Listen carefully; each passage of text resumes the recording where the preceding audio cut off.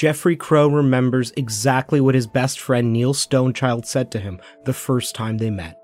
He was 12 years old, hanging out at Westmount Park in Saskatoon's West End. So here I am at the park by myself.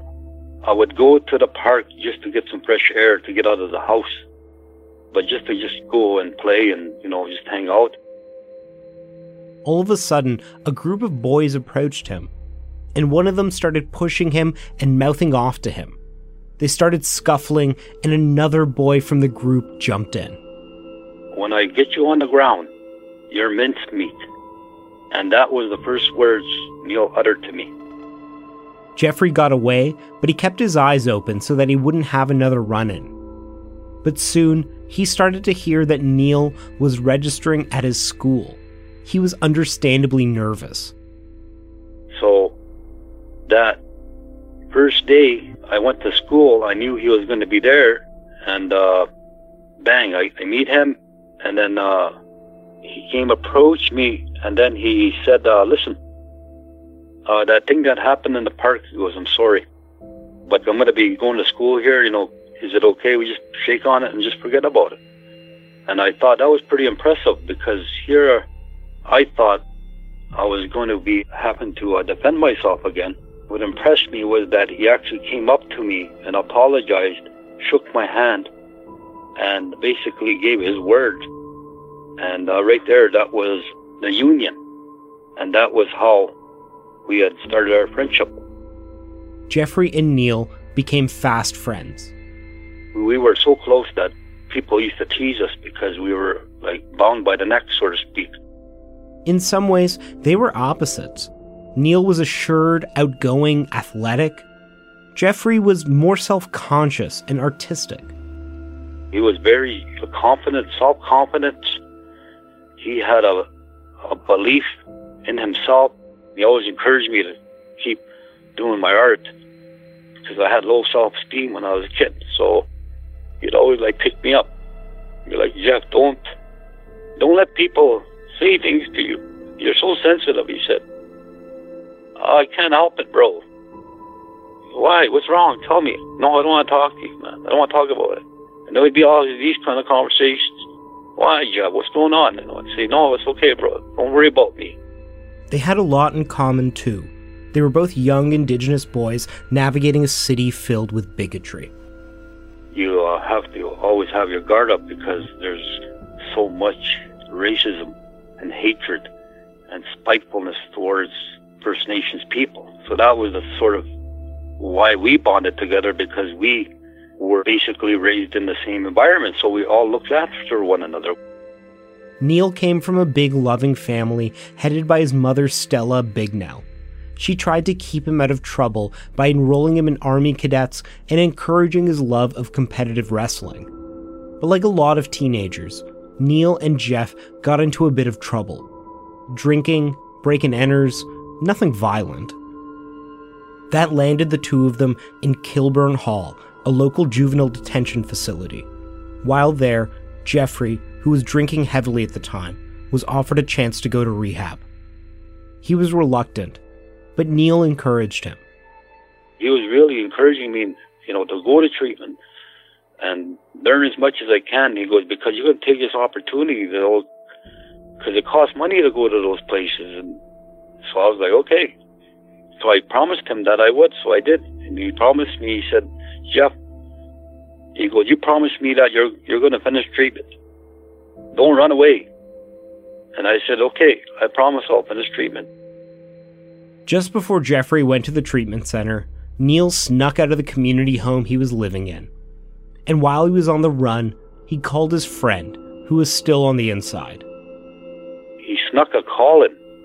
Anyhow, I ended up talking to him, and then he's telling me, what my plans were, and, when I get out, and so, but I knew he was on the run, so I was telling him, Neil, I said, man, why are you on the run? So he told me, and then we discussed it.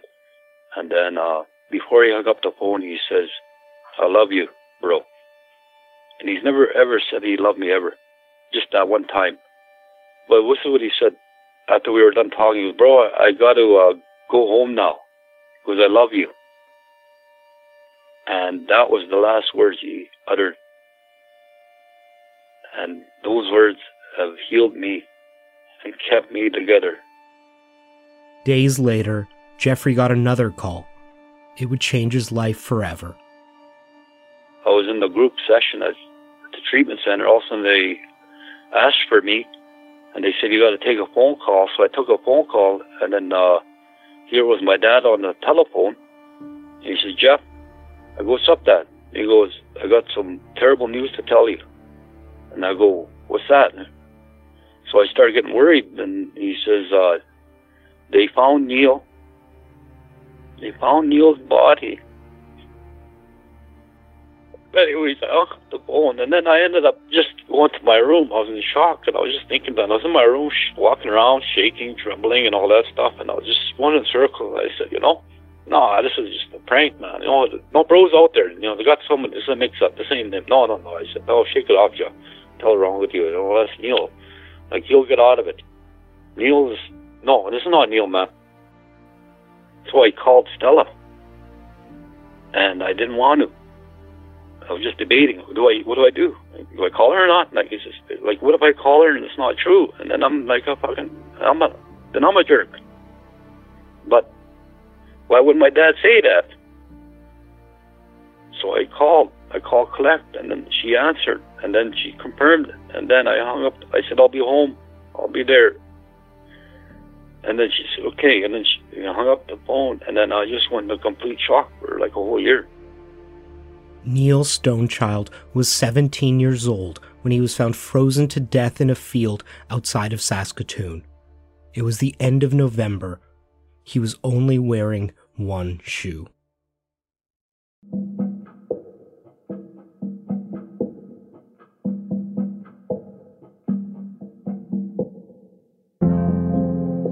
For decades, Indigenous people in Saskatoon whispered about the Starlight Tours.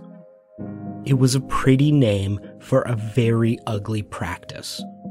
Police officers kidnapping Indigenous people from the streets and dropping them off outside of town.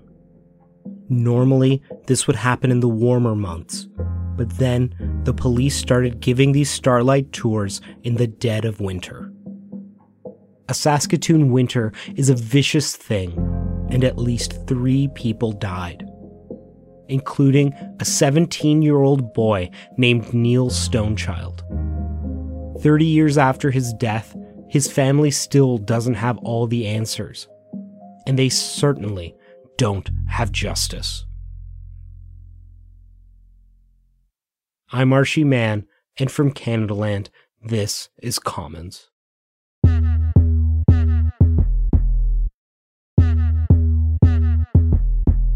When Stella Stonechild Bignell moved to Saskatoon from Manitoba, she wanted a better life for her kids. His mother wanted to get out of the paw. She says to get away from, some of the lifestyle that was there, including the alcohol abuse that had been impacting her family and her children, and she wanted to get away from that and to start a new life. That's Donald Worm. He's the senior partner at Semagonus Worm Lombard, and he was Stella's lawyer. Neil did grow up in fairly tough circumstances, but he also had something pretty unique. He had a pretty strong family life. He loved his mother. He loved his brothers and sisters. We know from talking to all the family members that they had a close relationship. He loved Christmas. And that's Suzanne Reber, an investigative journalist who co-authored the book Starlight Tour, The Last Lonely Night of Neil Stonechild. Neil did indeed get in trouble with the law. He had stints at 2 different juvenile facilities. If you're a Caucasian kid and you take a bike, you might get a slap on the wrist and maybe the cop would let you go, or who knows. But if you're an Indigenous kid like Neil, unfortunately that can get you into some of the traps, which is where he ended up in a lot more trouble and with some records. But Neil wasn't cruel or mean. He was witty, charming, and kind to the people around him. He was really outgoing. He was well-spoken. He wasn't shy. He loved being around people. He had a huge smile. I really loved his smile. Every time he smiled, Like, just whatever I was feeling that made me feel better. I don't know what it was. On November 24th, 1990, Neil was on the run. 2 weeks earlier, he had walked out of the community home he had been sentenced to live at. There was a warrant out for his arrest for being unlawfully at large. Stella, his mother, was sitting in her kitchen worrying about her son. But then he walked in and gave her a bear hug. She chided him, telling him that he should turn himself in. But it was a Saturday, and Neil wanted one last night of freedom to hang out with his friends. His mother made him promise to call Pat Prickard, who ran the community home that he had fled, and Neil stuck to his word. Neil told her that he had just been with his mother, that he had promised his mother that he would turn himself in on Sunday after the weekend, and and we'll go ahead and deal with this. She spoke to him at length. I think she said they were on the phone for about a half an hour and things were good. She says, well, why don't you turn yourself in now? And he says, well, I've already been drinking, and he wanted his weekend. So Neil went out for one last hurrah before he had to face the music. He traded one of his brothers a pair of leather gloves for a bottle of vodka, and he met up with his friend Jason Roy. Neil and Jason had gotten to know each other in Kilburn Hall, the juvenile facility. But that night, they planned to get drunk, play cards with their friends, and wander around. And that's exactly what they did. After playing cards and polishing off the vodka, they made their way to a 7-Eleven. Neither of them had any money, but they wandered through the store, eating chips and candy right off the shelf. The clerk told them to get lost or he'd call the cops, and the two kids ran out. Both Neil and Jason were underdressed, and it was freezing outside.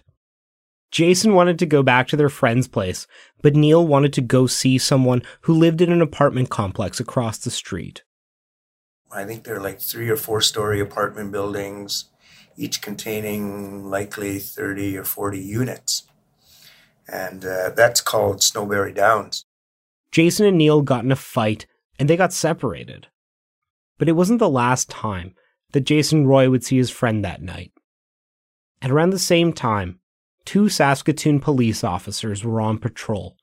Brad Senger had recently joined the force, and Larry Hartwig had been a cop for a few years. The 7-Eleven clerk had called the cops on Jason and Neil, and he had recognized Neil, so Hartwig and Senger knew that they were looking for an Indigenous teen named Neil Stonechild.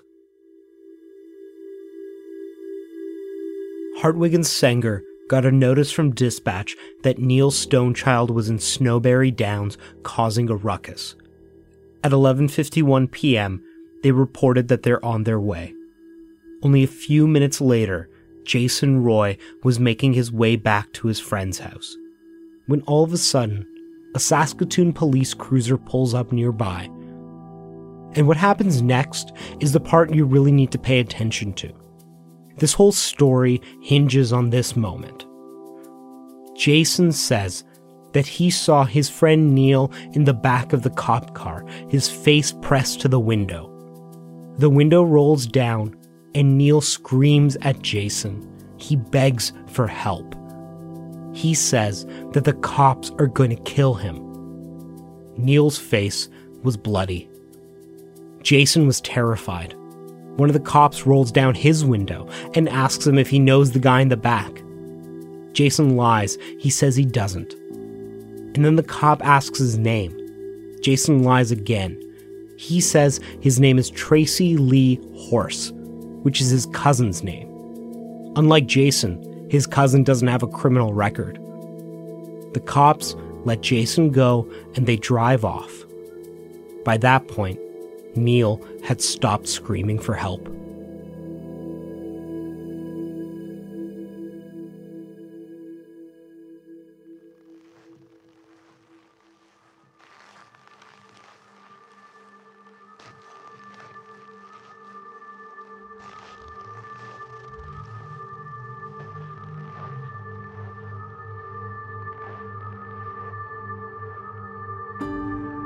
Neil Stonechild was lying in an empty field outside of Saskatoon.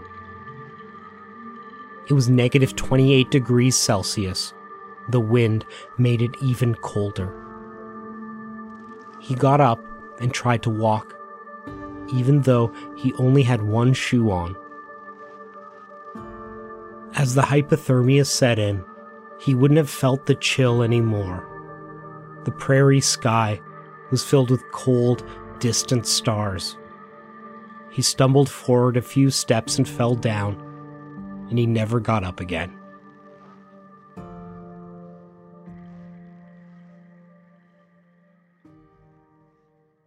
"4 days after Jason Roy saw his friend Neil in the back of Hartwig and Senger's police cruiser, a pair of laborers came across a body in an empty field. They reported what they found to the police. The spot where Neil's body was located was near the Hitachi factory, as it then was. It was a factory for manufacturing machinery, and his body was located within 100 yards of that building, north of 57th Street. Saskatoon police were sent to the scene, and right from the get-go, their investigation was a mess. We all have watched, various crime dramas. We hear about securing the crime scene. We hear about chain of custody, maintain the evidence, all these things. None of that happened. There was all kinds of trampling of the crime scene. The investigation was passed off to Keith Jarvis, a sergeant with the Morality Division. And my evaluation is that this individual went into a mind frame that said this kid was a troublemaker and, what's the point? And in fact, right from the get-go, there was also, I would call it kind of a racist attitude towards the scene. This idea, well, he drank too much, he walked out there by himself. A lot of innuendo about how he got out there in the first place, which was entirely inappropriate in my books, having looked at the evidence. So that seemed to permeate the early investigation right from the beginning. After he identified that the body belonged to Neil Stonechild, Jarvis went over to Stella Bignell's house to deliver the news. Here she is speaking about that moment many years later. I led him into the kitchen, sat at the table, and that's when he told me that Neil had died. The news was devastating. Stella had thought that at worst, Neil had made his way out of town. She couldn't understand how this could have happened. What exactly was he doing there in that empty field? In the following days, Sergeant Jarvis interviewed Neil's friends and family, including the last person to see him alive, Jason Roy. Jason had been hiding out after he saw Neil in the back of the cop car screaming for help. He assumed that Neil had been taken back to juvie and that the police would be looking for him too. When he saw in the news that Neil was dead, he knew he had to say something. Jason met up with Sergeant Jarvis and spoke to him. He told the investigator exactly what he had seen. The two of them spoke for nearly an hour, but Jarvis didn't record the conversation or take any notes. Instead, he got Jason to write and sign a short statement about what happened that night. Nowhere did it mention the fact that Jason had last seen Neil with the police. Jarvis talked to a handful of other people, and that was pretty much it. He didn't visit the area where Neil's body had been found or attend his autopsy, and as far as we know, he didn't speak to Hartwig or Senger, the two police officers who had been searching for Neil that day. And he came up with his own theory. He claimed that Neil was likely on his way to turn himself into a nearby adult prison when he died. It was simply preposterous. It could not be believed, and it wasn't believed. Remember, Neil only had one shoe on. His other shoe was never found. The sock that he was wearing was clearly not a sock that had been worn for a long period of time walking. It became, I would suggest, abundantly apparent that he was transported there to the place where he ultimately struggled in the snow. You could see his footprints and then succumbed to the snow and the cold. Despite the fact that Hartwig and Senger had been looking for Neil the night he disappeared, they never came forward with that information, even after Neil's body had been identified. Does that click? No. Does it click with Hartwig? Geez, this is the guy that we were looking for 3 days ago. Shouldn't we go and tell somebody? No. Nothing. Crickets. It's kind of difficult to avoid the words cover up. We know that the investigation done into the death of Neil Stonechild was incompetent at best, and it was a cover-up at the worst. Over 400 people attended Neil's funeral, including an Indigenous Saskatoon police officer who knew the Stonechild family, Ernie Laudit. At the funeral, Jake Stonechild, Neil's brother, approached Laudit and told him that his family just didn't believe the story that Neil could have walked out there on his own. Here's Laudit speaking to APTN. I recorded that information and I went to the station, pulled a copy of the report and photocopied it, which was against policy back then. He spoke to Jarvis and tried to relay his suspicions. I was told, pretty firm terms that it was not for me to investigate or to interfere with, and I didn't have the experience or knowledge of the case that I should have had. In the aftermath of Neil's death, his family and friends struggled with their grief. They never gave up the belief that something wasn't right. About a year after he died, Stella Bignell told a Saskatoon Star-Phoenix reporter that she felt that Neil's death was suspicious and that the investigation just wasn't enough. The story ran on the front page, but nothing else came of it. Jason Roy told his uncle about what he saw that night. His uncle is Donald Worm. That's how Worm first heard about the case. And Jason Roy had told me about this event some years before. And although I didn't pay a great deal of attention to it, it did stick in my mind. But Donald admits that he brushed Jason off.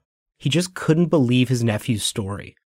There is a reaction internally when you think that something so horrible might have happened that I don't know what it is within human nature, at least within me, that makes you want to say, no, that's not true. No, that can't be happening. There must be some other explanation to this. In the time after Neil's death, Jeffrey Crow was still locked up in Kilburn Hall. He had been allowed to attend his best friend's funeral, but they brought him in under guard. Back in those days, I was a very angry person, and I had to get through those things.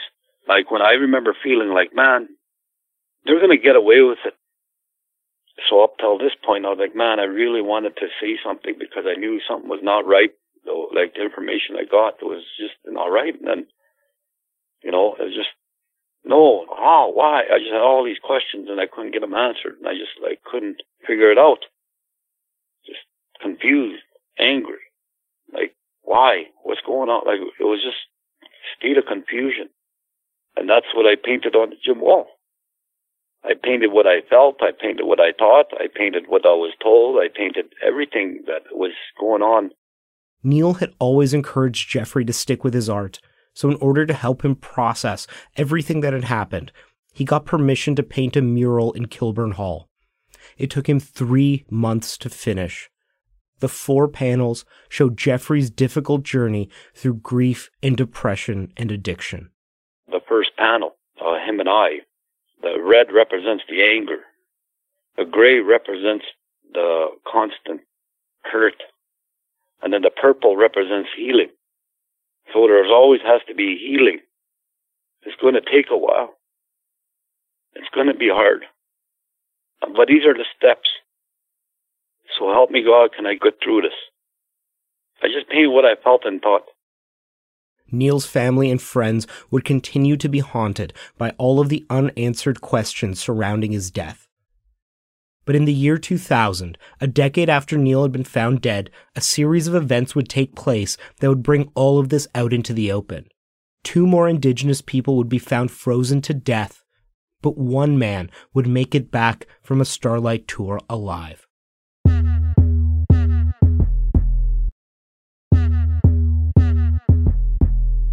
Donald Worm is a respected lawyer in Saskatchewan, but he's always known that his life could have turned out very differently. He often jokes, he's like, well, there's only 2 ways you can go. He became a lawyer. He could have just as easily ended up in a situation of crime. I mean, his upbringing was also not that easy. For the earliest part of his life, he grew up in Saskatoon with his mother. But in January of 1964, when he was only 4 years old, his mother was murdered by his stepfather. Worm saw it happen, and he was the main witness in the murder trial. Following some years in the child welfare system. I was eventually rescued by my grandfather and brought home, and I was raised in Kwakatu's First Nation. Despite some difficult years, Worm was able to get into law school and was called to the bar in 1986. After working briefly with the Department of Justice and doing some prosecutorial work, he decided his skills could be put to better use. However, I thought that I might join the other side of the bar and wear the white hat and be the good guy, as I thought. And indeed I did. By 2000, he was a respected criminal defense lawyer. And one day in January, a man named Daryl Knight walked into his office. He told me his story, and it was as horrific as it was troubling, as it was incredible. He was arrested on 20th Street in Saskatoon. There were a few relatively rough bars down there, and apparently he had been attending some of those, and clearly he'd been drinking, as were others in the area. Police were doing patrols and they were stopping people. And at some point in time, they encountered Daryl Knight, and he was not his usual cordial self, if I might put it that way. He exchanged some words with the officers. There was some profanities exchanged, not one way, incidentally. He was subsequently arrested by officers Hatchin and Munson.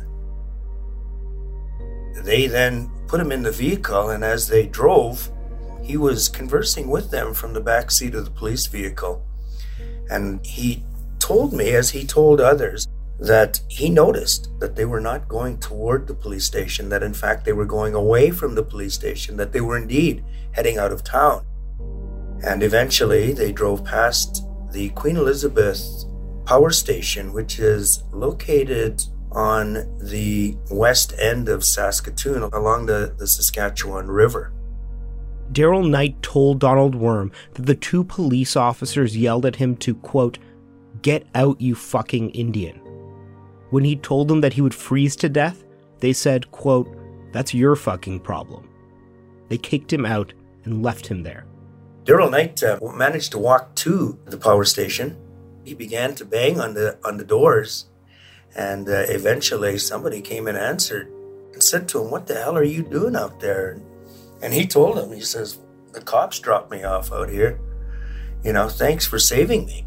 So Daryl managed to save his life with the assistance of the caretaker at the Queen Elizabeth Power Station and made his way home. He got a cab, took a cab home. Donald Worm had heard of people being dropped off outside of town, but nothing like this. Not on a freezing winter night. Daryl had only been wearing a jean jacket, a t-shirt, and pants. He almost certainly would have died if someone hadn't been at the power station to let him in. At first, Daryl didn't want to report the incident to the police. Who are you going to tell? If the police are doing it, who do you go to? He did tell his family, and a few days later, his uncle was giving him a ride when they got pulled over by a Saskatoon police officer. The cop had noticed that a child in the back of the car wasn't wearing a seatbelt. And as he was giving them a ticket, Daryl and his cousin turned on the radio. The news was reporting that a 30-year-old Indigenous man had been found frozen to death just outside the Queen Elizabeth Power Station, the exact same place where the cops had given Daryl his Starlight tour. His name was Lawrence Wagner. Right then, Daryl's uncle insisted that they tell the police officer what had happened, but Daryl was terrified. Here he is speaking in Tasha Hubbard's documentary, Two Worlds Collide. Who's gonna believe me? I didn't think he'd believe me and all that. Daryl's uncle told the cop. Here's that officer, Bruce Eholt, speaking in the same documentary. And in talking with them, they relayed the information that they felt that it was related to the same type of incident that had happened to Daryl. There's a number of things that went through my mind, and I guess one of the first ones was this can't really be happening. Eholt asked Daryl to give him some time to look into it. And the reason I asked for that time was so that I could begin an investigation, relay the information to Chief Dave Scott, who was my chief at the time, and it gave us time to find out exactly what was going on. Ehul told Daryl he'd come meet him at his house in a day. Next day, that cop that pulled us over, he pulls up. What does he want? I was thinking. And he goes, Daryl, come here. I was scared to go over there. And I go, what do you want, copper? He goes, remember you were telling me nobody will believe you? And I go, yeah. I believe you, he said. There were actually 2 Indigenous men found frozen to death that week, Rodney Naistus and Lawrence Wegner, and Daryl Knight had just barely escaped becoming the third. The day after Daryl Knight walked into Donald Worm's office, the Saskatoon Star-Phoenix ran a front-page story. 2 officers had been suspended in connection with Daryl Knight's accusations, and homicide investigations were opened into the deaths of Rodney Naistus and Lawrence Wegner. Good evening. Harsh allegations against 2 Saskatoon police officers. They're accused of mistreating a Native man. And at the same time, an investigation is being launched into the mysterious deaths of 2 other Aboriginal men. Pia Chattopadhyay reports. And we have nothing that would indicate that they are related, the person being dropped off or the 2 people that were found. The investigations were soon passed off to the RCMP. Donald Worm began representing Lawrence Wegner's family, and then, on February 18th, just 3 days after he'd met Daryl, he got a message. It was from his nephew, Jason Roy. Just as he had years before, Jason told his uncle what he saw in 1990, the night his friend Neil Stonechild had disappeared, that he was in the back of a police car, that his face was bloody and he was screaming for help. The first time Jason had told him that story, Donald hadn't believed him, but he did now. This was becoming far bigger than he could have imagined. At around the same time, reporters at the Saskatoon Star-Phoenix continued to report on the freezing deaths.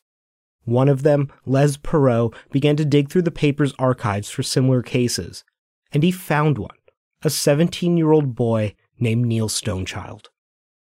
When Perreault called up Neil's mother, Stella Bignell, she told him that she had been waiting for that call for 10 years. Quote, Neil was just a boy. He never had a chance to grow up. Maybe now that you're writing this, they'll take another look at what happened to Neil. The Star-Phoenix ran the article on the front page, and much of the public was stunned. Within a month, the Starlight Tours had gone from rumor to reality.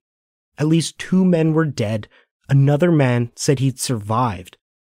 And now, a boy could be added to the list of victims. There was a massive public outcry. We had citizens marching on the streets. We had our Indigenous and non-Indigenous brothers and sisters pulling together, demanding that something must be done, that a closer examination must be done.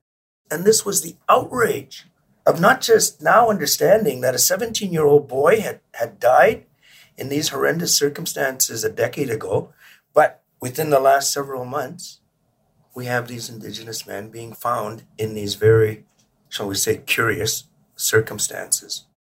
The 2 officers who kidnapped Daryl Knight, Dan Hatchin and Ken Munson, were arrested and charged. During the trial, they claimed, improbably, that Daryl Knight had asked them to drop him off in the middle of nowhere, but they were found guilty of unlawful confinement and sentenced to 8 months in prison. But no charges were laid in the deaths of Lawrence Wegner and Rodney Naistus. While inquests were held, they also didn't come to any conclusions. And we were involved in each of those cases. Each of them, however, did not arrive at any finding. The story was now international news. Newspapers around the world were writing about the small Canadian city where Indigenous people were being found frozen to death in suspicious circumstances. And even while the pressure was mounting on the police and the government, the situation was becoming dangerous for those speaking up. Daryl Knight was stabbed at a bar. He doesn't know who did it or why. And Daryl and Donald Worm both got multiple death threats. They had to wear bulletproof vests to the trial of Hatchin and Munson. Jason Roy also felt that his family was being threatened. Donald remembers one day when he got a call from Jason. Jason's partner, Vanessa Keistis, had been arrested at a local store. The police claimed that she was dealing drugs. It was either a case of misidentity or a case of an attempt to intimidate her and Jason. And clearly it worked, because subsequent to that, we found them a location out of the city to stay for a number of months, to be out of the spotlight that I thought that they were certainly under. The RCMP continued to investigate Neil Stonechild's death, but in 2002, the Department of Justice decided not to file charges in the case.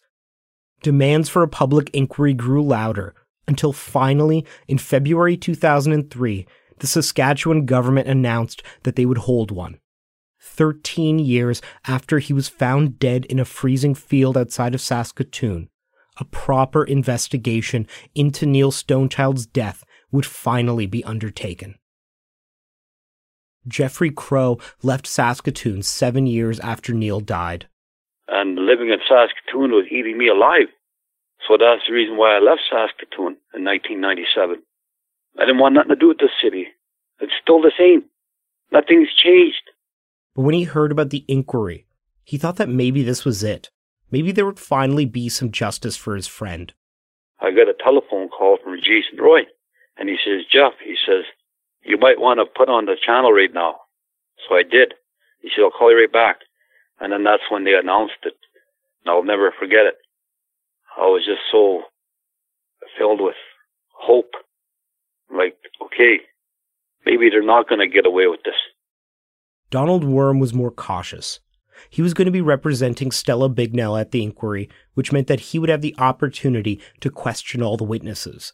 But he had seen what happened during all of those inquests, and he knew that justice never came easily for Indigenous people in Canada. Here's Suzanne Reber again. There was always a sort of almost a guard that what if this whole thing falls apart? What if we don't get the evidence in? What if the judge essentially does a whitewash? The Saskatchewan government had chosen David Wright, a respected judge, to lead the process. But because so many years had passed, much of the evidence had been destroyed or lost, including the clothes that Neil Stonechild had been wearing when he died. The Saskatoon police had thrown them out a few years after his death. Investigators also couldn't track down the report that Sergeant Jarvis had written, though eventually Ernie Loudet, the Indigenous cop who Neil's family had confided in, remembered that he had photocopied it back in 1990. Tensions were high when the inquiry finally began on September 8, 2003. Stella Bignell was the first witness called up. For more than a decade, she had fought for her son, going to the press and going to the police, and she was the main reason this inquiry was taking place.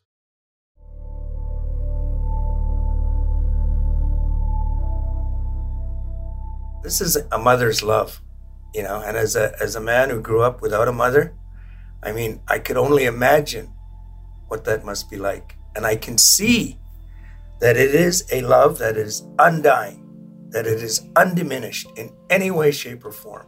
And she never gave up. And that to me was just the most uplifting aspect of this entire thing. And that's why I wanted so desperately to find and help her get the answers that she cried out for a decade, and where she was rebuffed at every instance by people in authority, deliberately misleading her.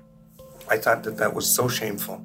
So her actions were incredible. They were monumental.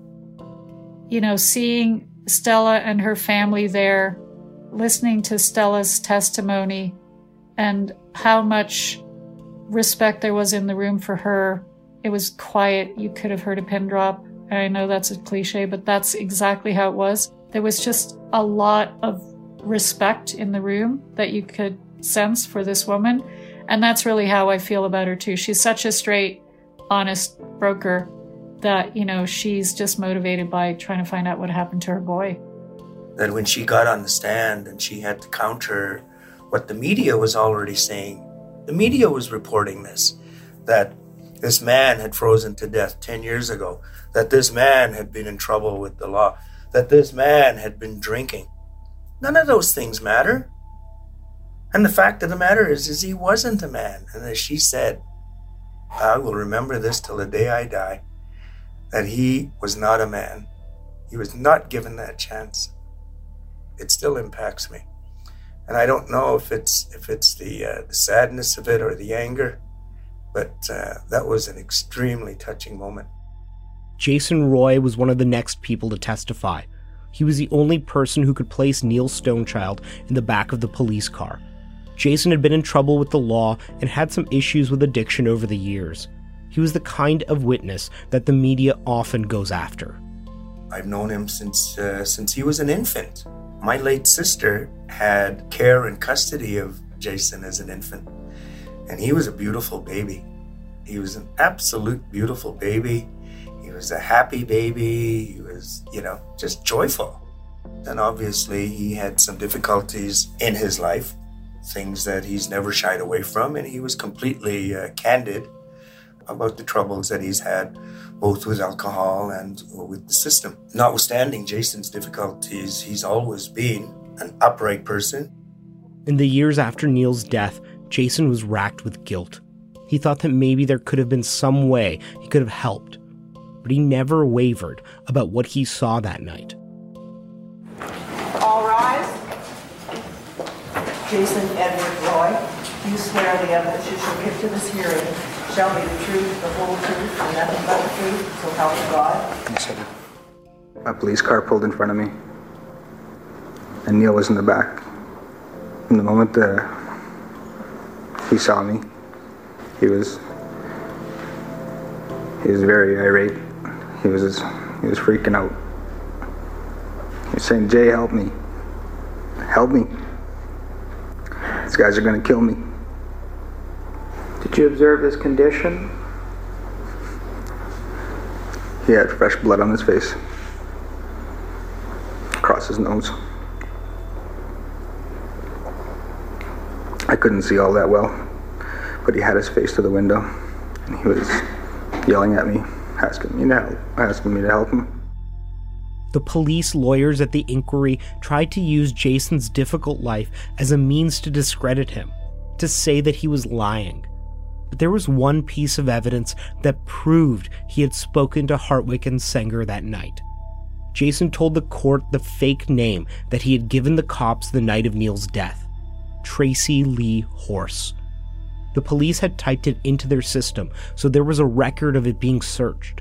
And Donald Worm had made sure that Jason never revealed that name to the public before.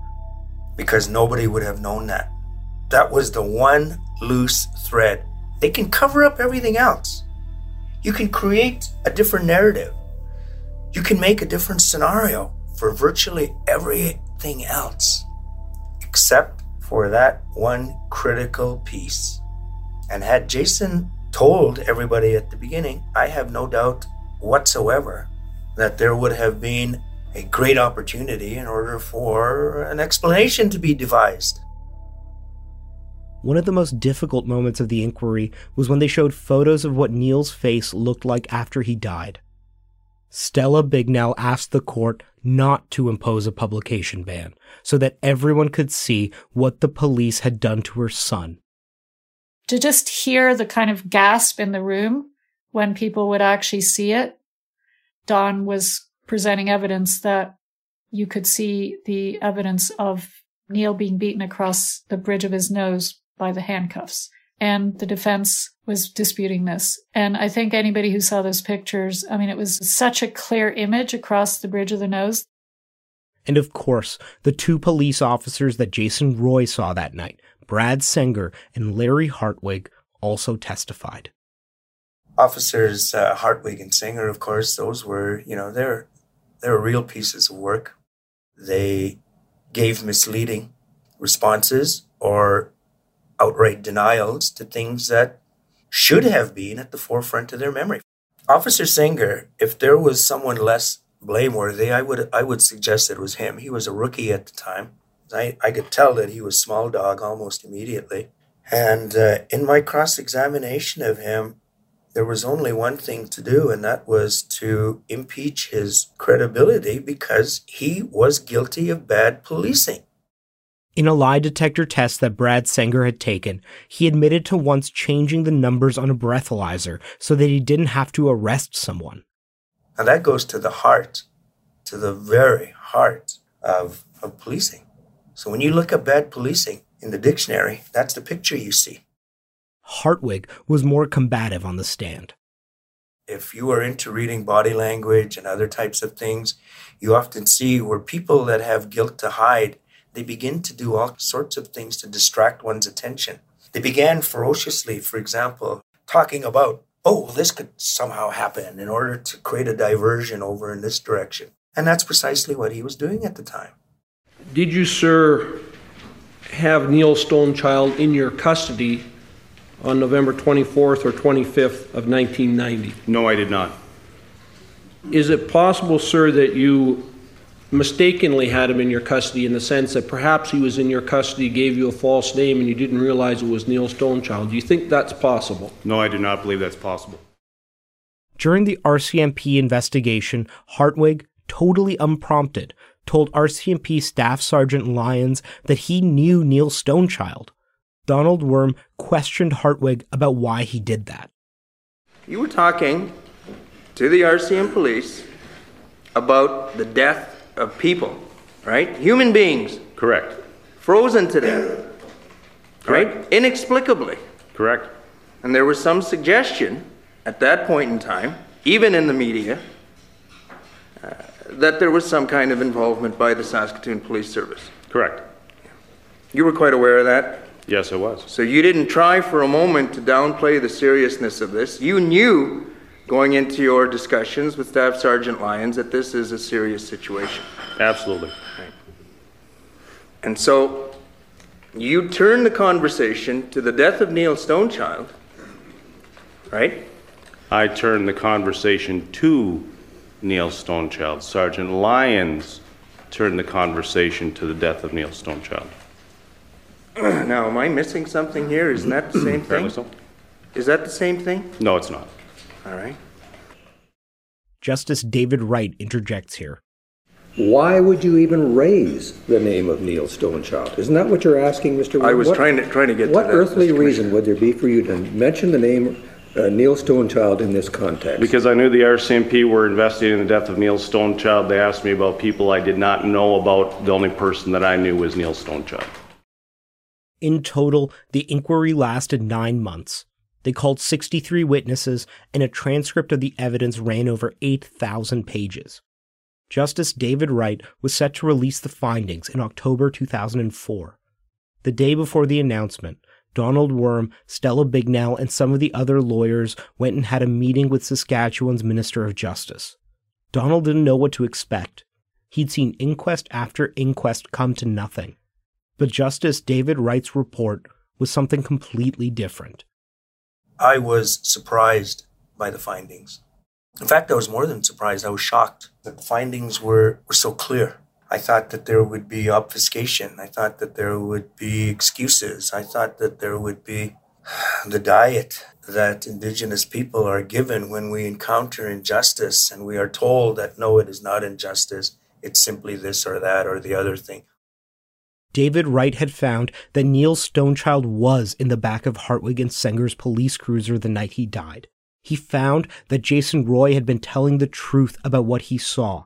He found that Neil had been beaten with handcuffs, that Hartwig and Senger lied on the stand, and that the Saskatoon police had ignored the evidence for 14 years. Stella, her husband Norman, and the whole legal team were overwhelmed. There were tears, not just by Stella. Her grace again and dignity was so impressive. It just gave such strength to everybody in the room, even to the minister who was apologizing to her. We walked out of that meeting with the minister in a bit of a daze, I must say.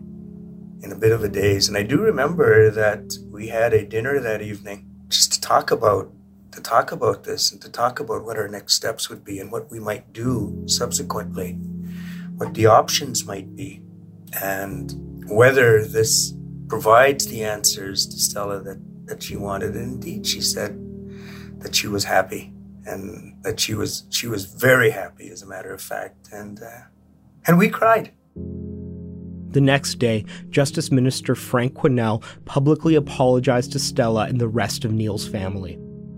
I am sorry that she and her family had to wait 14 years for the investigation they deserved from the outset. As parents, our worst nightmare is that our children will be hurt or worse, taken from us. Larry Hartwig and Brad Senger were fired from the Saskatoon Police.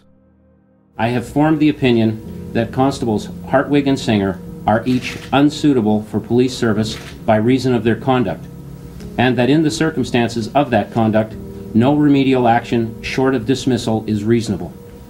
I have therefore this afternoon ordered the dismissal of both Constable Hartwig and Constable Senger from the Saskatoon Police Service, effective today. But neither of the cops were ever charged in connection with Neil's death. You know, it's shocking, actually. Knowing what we know and the evidence that did exist even at that point, I'm still shocked that they didn't lay those charges. Hartwig and Senger have maintained their innocence and have appealed the Stonechild Inquiry Report numerous times, but none of those attempts were successful. The findings still stand today. For Donald Worm, the Stonechild Inquiry was proof that when Indigenous people fight for what's right, they can win. Speaking personally, I think it matters because it is an example that injustice can be stood against. As Indigenous people, we've had a constant diet of injustice for decades, millennia. And what this case says is that we can stand up against that. And we can do something. And collectively, we are able to achieve our own dignity and to stand up for our own integrity. And I want our young people to know that. I want our kids to know that, so that they never lose hope or lose faith. But for the people who loved him, the pain of losing Neil is still present. Jeffrey Crow feels it the worst every November around the anniversary of Neil's death. Over the years, he's spoken publicly many times about his friendship with Neil, but he doesn't know if he can do it anymore. So that's why I say this may be my last interview.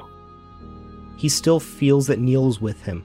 He holds on dearly to everything they had in their brief time together. He wonders what kind of a man Neil would have turned into if he had been given a chance.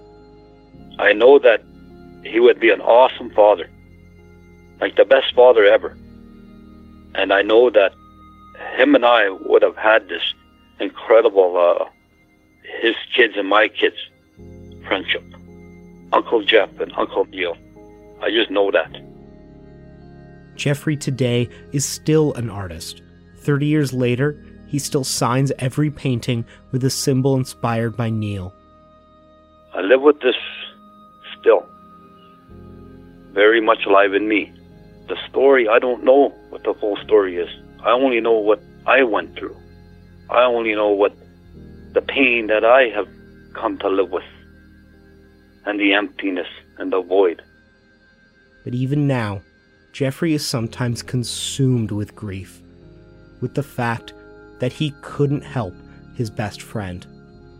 And I felt so guilty, because, like, if me and Neil were together, that night, I would have been with him. I wouldn't have left him. And I felt guilty. I still feel guilty. Sometimes it felt like they took the wrong guy. They should have left him and took me. I still feel like that. But of course, Jeffrey had nothing to do with his friend's death. The actual people responsible have never owned up to what they did or expressed remorse. I don't know exactly what justice looks like. But I know what the family was giving was not justice. He was a special guy, he was a special person. And he left a gaping wound in a lot of people that he hadn't even met. So that's the power of Neil Stonechild, my bro. That's how much I know and love him. That's how much our friendship was. It was unbelievable. I got to experience that, and I'm grateful. So those kind of things are very important to talk about, because we live in a world where everybody's tearing each other down, saying ugly things to one another, everywhere. So more now than ever do I take his guidance and his leadership and his spirit of Neil to guide me through for the rest of the years. So yeah, I'm in my late 40s and I'm still crying about it, so it's made a big impact on my life. So that's why I may sound, a little raspy in the voice, but hey, I'll take that any day for my friend.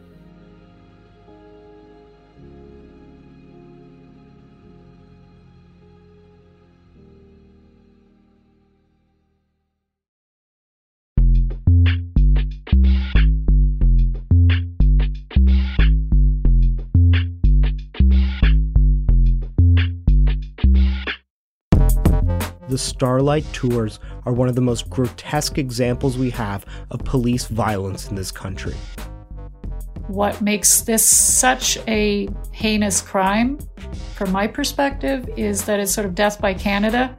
There's no weapon, there's no witness, and really it's the cold that will kill a person. There's no one there.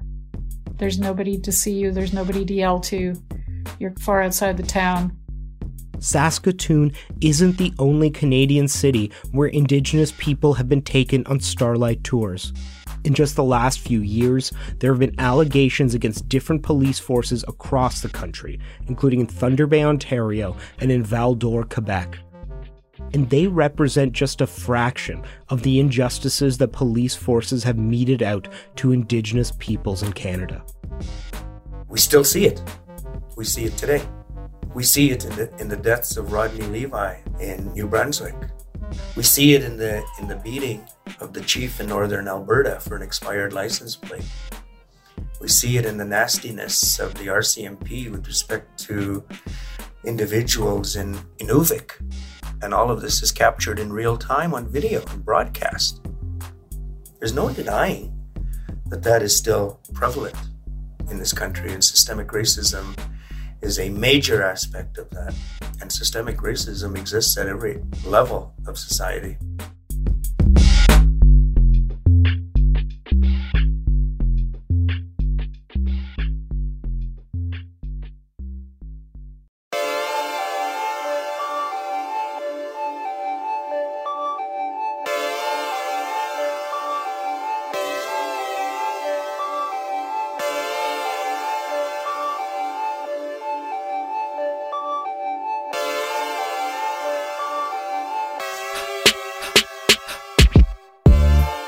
That's your episode of Commons for the week.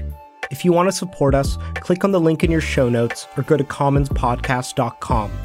This episode relied on reporting done by Suzanne Reber, Robert Renault, Tasha Hubbard, Terry Craig, Les Perot, Dan Zakreski, Caitlin Vandewoestijn, Larissa Burnoff, and many, many others. If you want to get in touch with us, you can tweet us at commonspod. You can also email me, archie@canadalandshow.com. This episode was produced by me and Jordan Cornish, with additional production by Damilola Onome and Rosalind Kafur. Our managing editor is Andrea Schmidt, and our music is by Nathan Burley. If you like what we do, please help us make this show. Click on the link in your show notes or go to commonspodcast.com.